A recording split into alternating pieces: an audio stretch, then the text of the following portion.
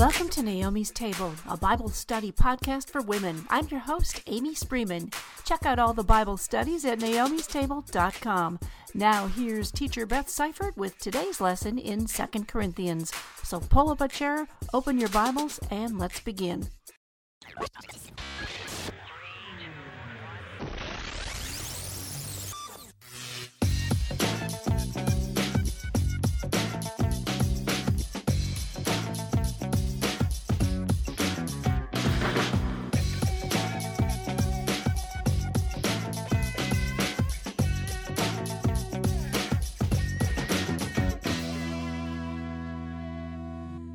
Welcome back to our study in the book of 2 Corinthians, ladies. Today we'll be in 2 Corinthians chapter 7, verses 2 through 16. I've titled this lesson Day 12, Doing Life in the Body of Christ. So if you have your Bibles, go ahead and open to 2 Corinthians chapter 7, starting in verse 2. Make room in your hearts for us. We have wronged no one. We have corrupted no one. We have taken advantage of no one. I do not say this to condemn you, for I said before that you are in our hearts, to die together and to live together.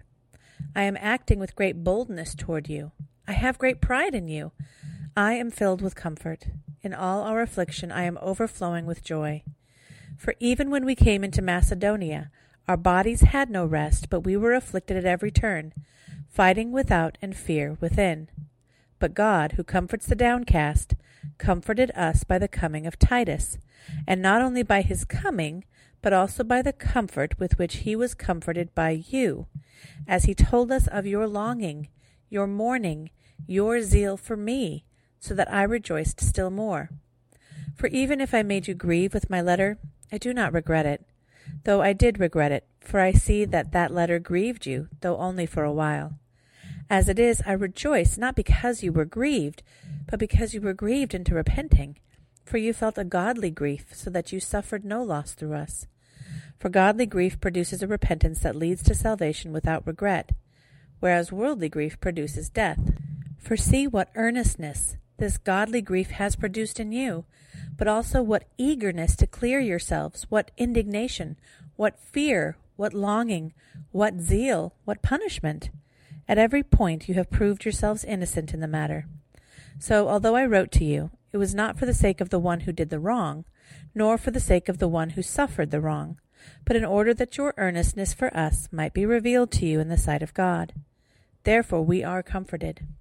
And besides our own comfort, we rejoiced still more at the joy of Titus, because his spirit has been refreshed by you all. For whatever boasts I made to him about you, I was not put to shame. But just as everything we said to you was true, so also our boasting before Titus has proved true. And his affection for you is even greater, as he remembers the obedience of you all, how you received him with fear and trembling. I rejoice because I have complete confidence in you. Well, Paul now returns to defending himself to the believers in Corinth. He is, he tells them, blameless in wronging them. He didn't wrong them. There was no wrong given by him to them. His record truly stands blameless. There was no hint of corruption or impropriety of any sort, and there's no basis for any charge against him. He didn't sin against them or take advantage of them, and in light of this, Paul pleads with them to make room in their hearts for him. He shouldn't have to plead this way, yet he does. And all the wrongs they have been told have been committed against them by Paul have altered their affection and acceptance of him, and Paul urges them to remember what is actually true and not be swayed by the false teachers. Paul did correct them, and they were sorrowful for that necessary correction, but Paul correcting them wasn't wronging them. And notice how he does this too. He doesn't condemn or heap extra judgment on them for believing the false teachers and rejecting him and his teaching, but he reminds them of his love for them and his willingness to forgive them. These people are truly precious to him, which is why he warns them at all. They are in his heart. He is acting boldly in this letter, speaking clearly to them, but also with a tenderness and a love for them. Paul also takes pride in them in the repentance they did show when they received his first letter, and he has been comforted by that repentance, knowing that it is evidence of their salvation. He is full of joy for the work God is doing in these people, even in the midst of the affliction he suffers, seeing that his words are not in vain and they are not hopeless. He still holds hope that God will continue to sanctify these people, even as he is the messenger of the truth that they don't really want to hear. They're seeing the truth of Paul's messages to them, and their repentance shows that they do value Paul and they do rely on him. Even more reason for them to not be dismissing him, his teaching, and his influence based on these false teachers' accusations. That's the thing that astounds me. The fruit of Paul's ministry is obvious. The fruit in his life, in his work, in the lives changed by the message of the gospel. They're all evidence of Paul's authority and apostleship. Yet all it seems to take is an accusation by the false teachers, a hint attacking Paul's motives, and these people are so quick to abandon Paul. But what's the fruit of the false teachers? Greed, pride, boasting, division. Honestly, we can so easily be led astray today in the same way, impugning the character of a truly godly person based on an accusation made by someone who shows no fruit of the gospel in their lives. Paul then seems to segue here, but keep in mind this was a letter. If you've never written an actual handwritten letter before, well, this is often how it goes. You start to talk about one subject, which leads your brain to another subject, and then you circle back to the original thought that you were having and continue on from there. So here in verse 5, it almost seems that Paul is picking up the narrative that he split off from back in chapter 2, verse 13. Paul explains to them that even when they were suffering in Macedonia, even when their external circumstances were terrible and their anxiousness and fear was pervasive, Paul received comfort from Titus when he heard his report about how Paul's message to Corinth had been received. Paul basically says he's sorry but not sorry that the message grieved them. A loving pastor will sometimes have to cause sorrow to those he cares for if they're falling into sin, and that's what Paul did here. He's sorry that it was necessary for them to be grieved, but he's also thankful that they were grieved because that grief led to their repentance and reconciliation with God.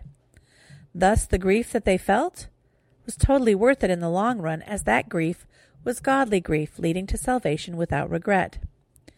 It's interesting to look at that for a moment. Godly grief will result in repentance that leads to salvation without regret. One who is truly saved will not regret that God showed them their sin so that they would recognize it for what it was and be saved. But worldly grief will lead only to death. And there is this implication that if godly grief has no regret, worldly grief will be regret-filled. Where there is no heart change, where the sorrow is only sorrow that pushes you to think you have to try harder or do better, there is no true rescue or salvation. There is no hope offered there. That sorrow only leads to more self-recrimination, more guilt, more regret of what you could have done better.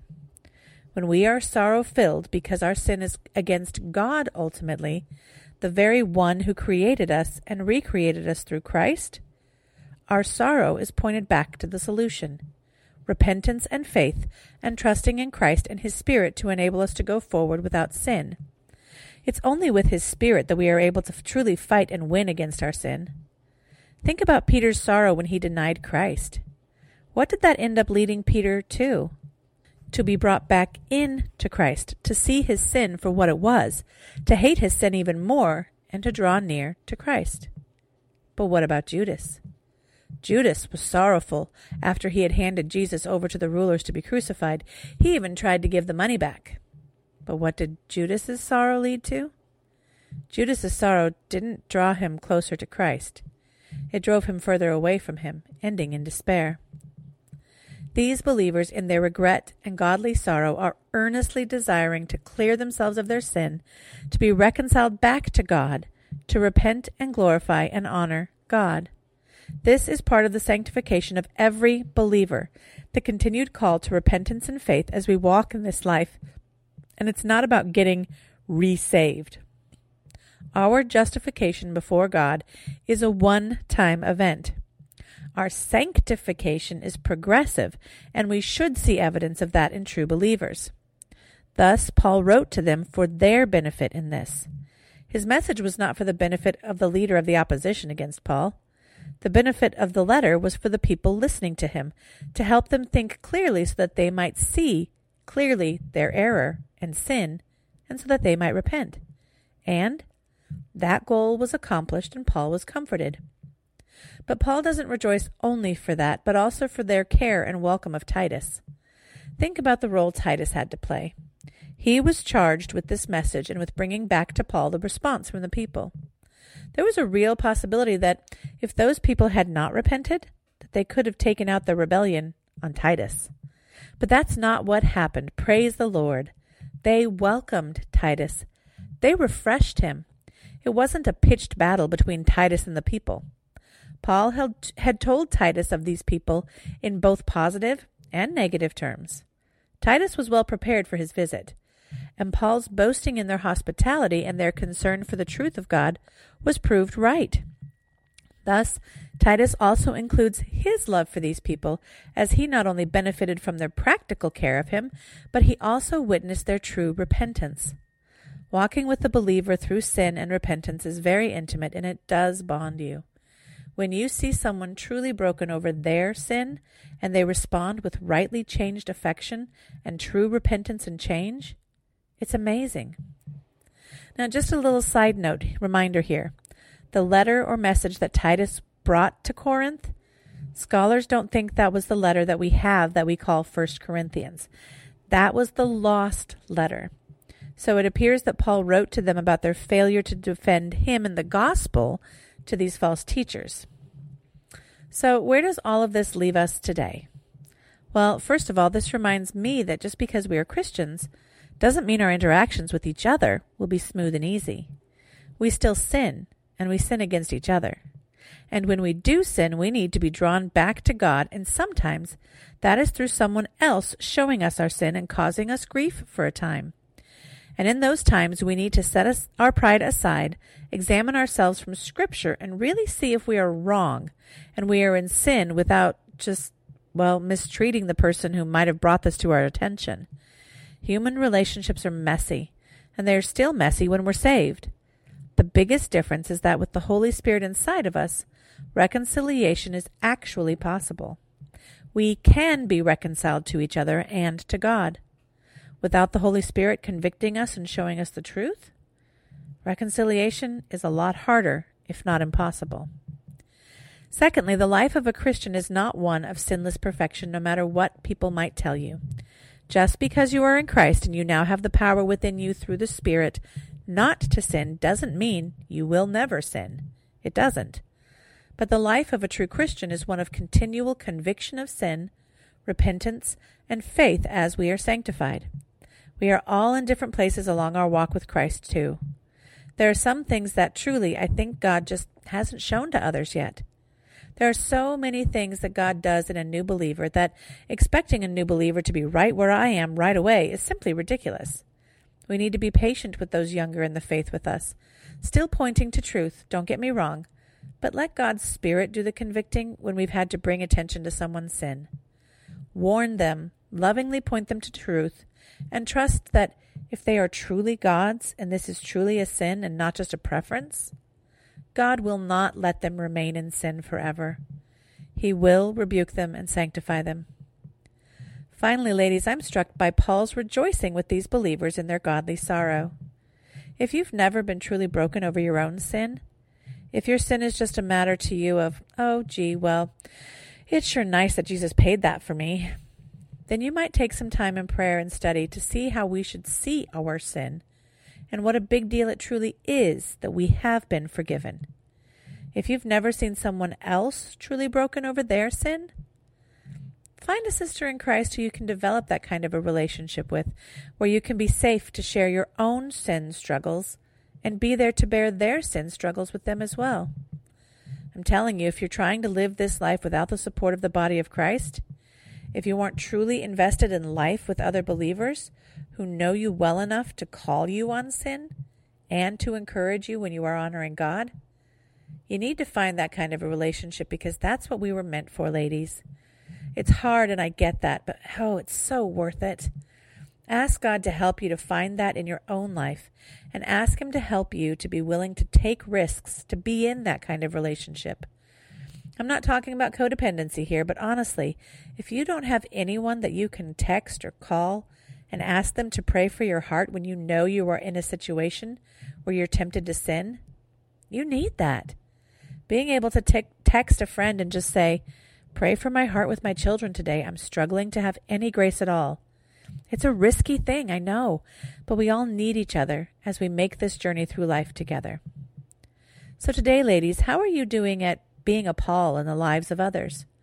Are you ready to walk alongside them in love, not condemning them with an extra measure when they are in sin, but with grace and love and truth pointing them back to Scripture? How are you doing at being the Corinthians? Are you able to take correction and respond in a way that honors God and shows you take that correction seriously? Are you able to consider that you might be sinning when someone brings it to your attention, or do you immediately get defensive? What kind of sorrow do you exhibit over your sin? Is your life a pattern of continual, and by continual I mean daily, to be honest, not once or twice a year, continual repentance and gratitude for God's grace in your life? Spend some time with God today and ask Him to help you to see your sin more clearly and to see His sanctifying work in your life, not with guilt, but with delight. Ask Him to continue to sanctify you, to draw you closer to Him, and to create in you a heart that longs for Him in all that you do. Ladies, you'll find the notes for this study under the Bible Studies tab of the website, naomistable.com, Day 12, Doing Life in the Body of Christ.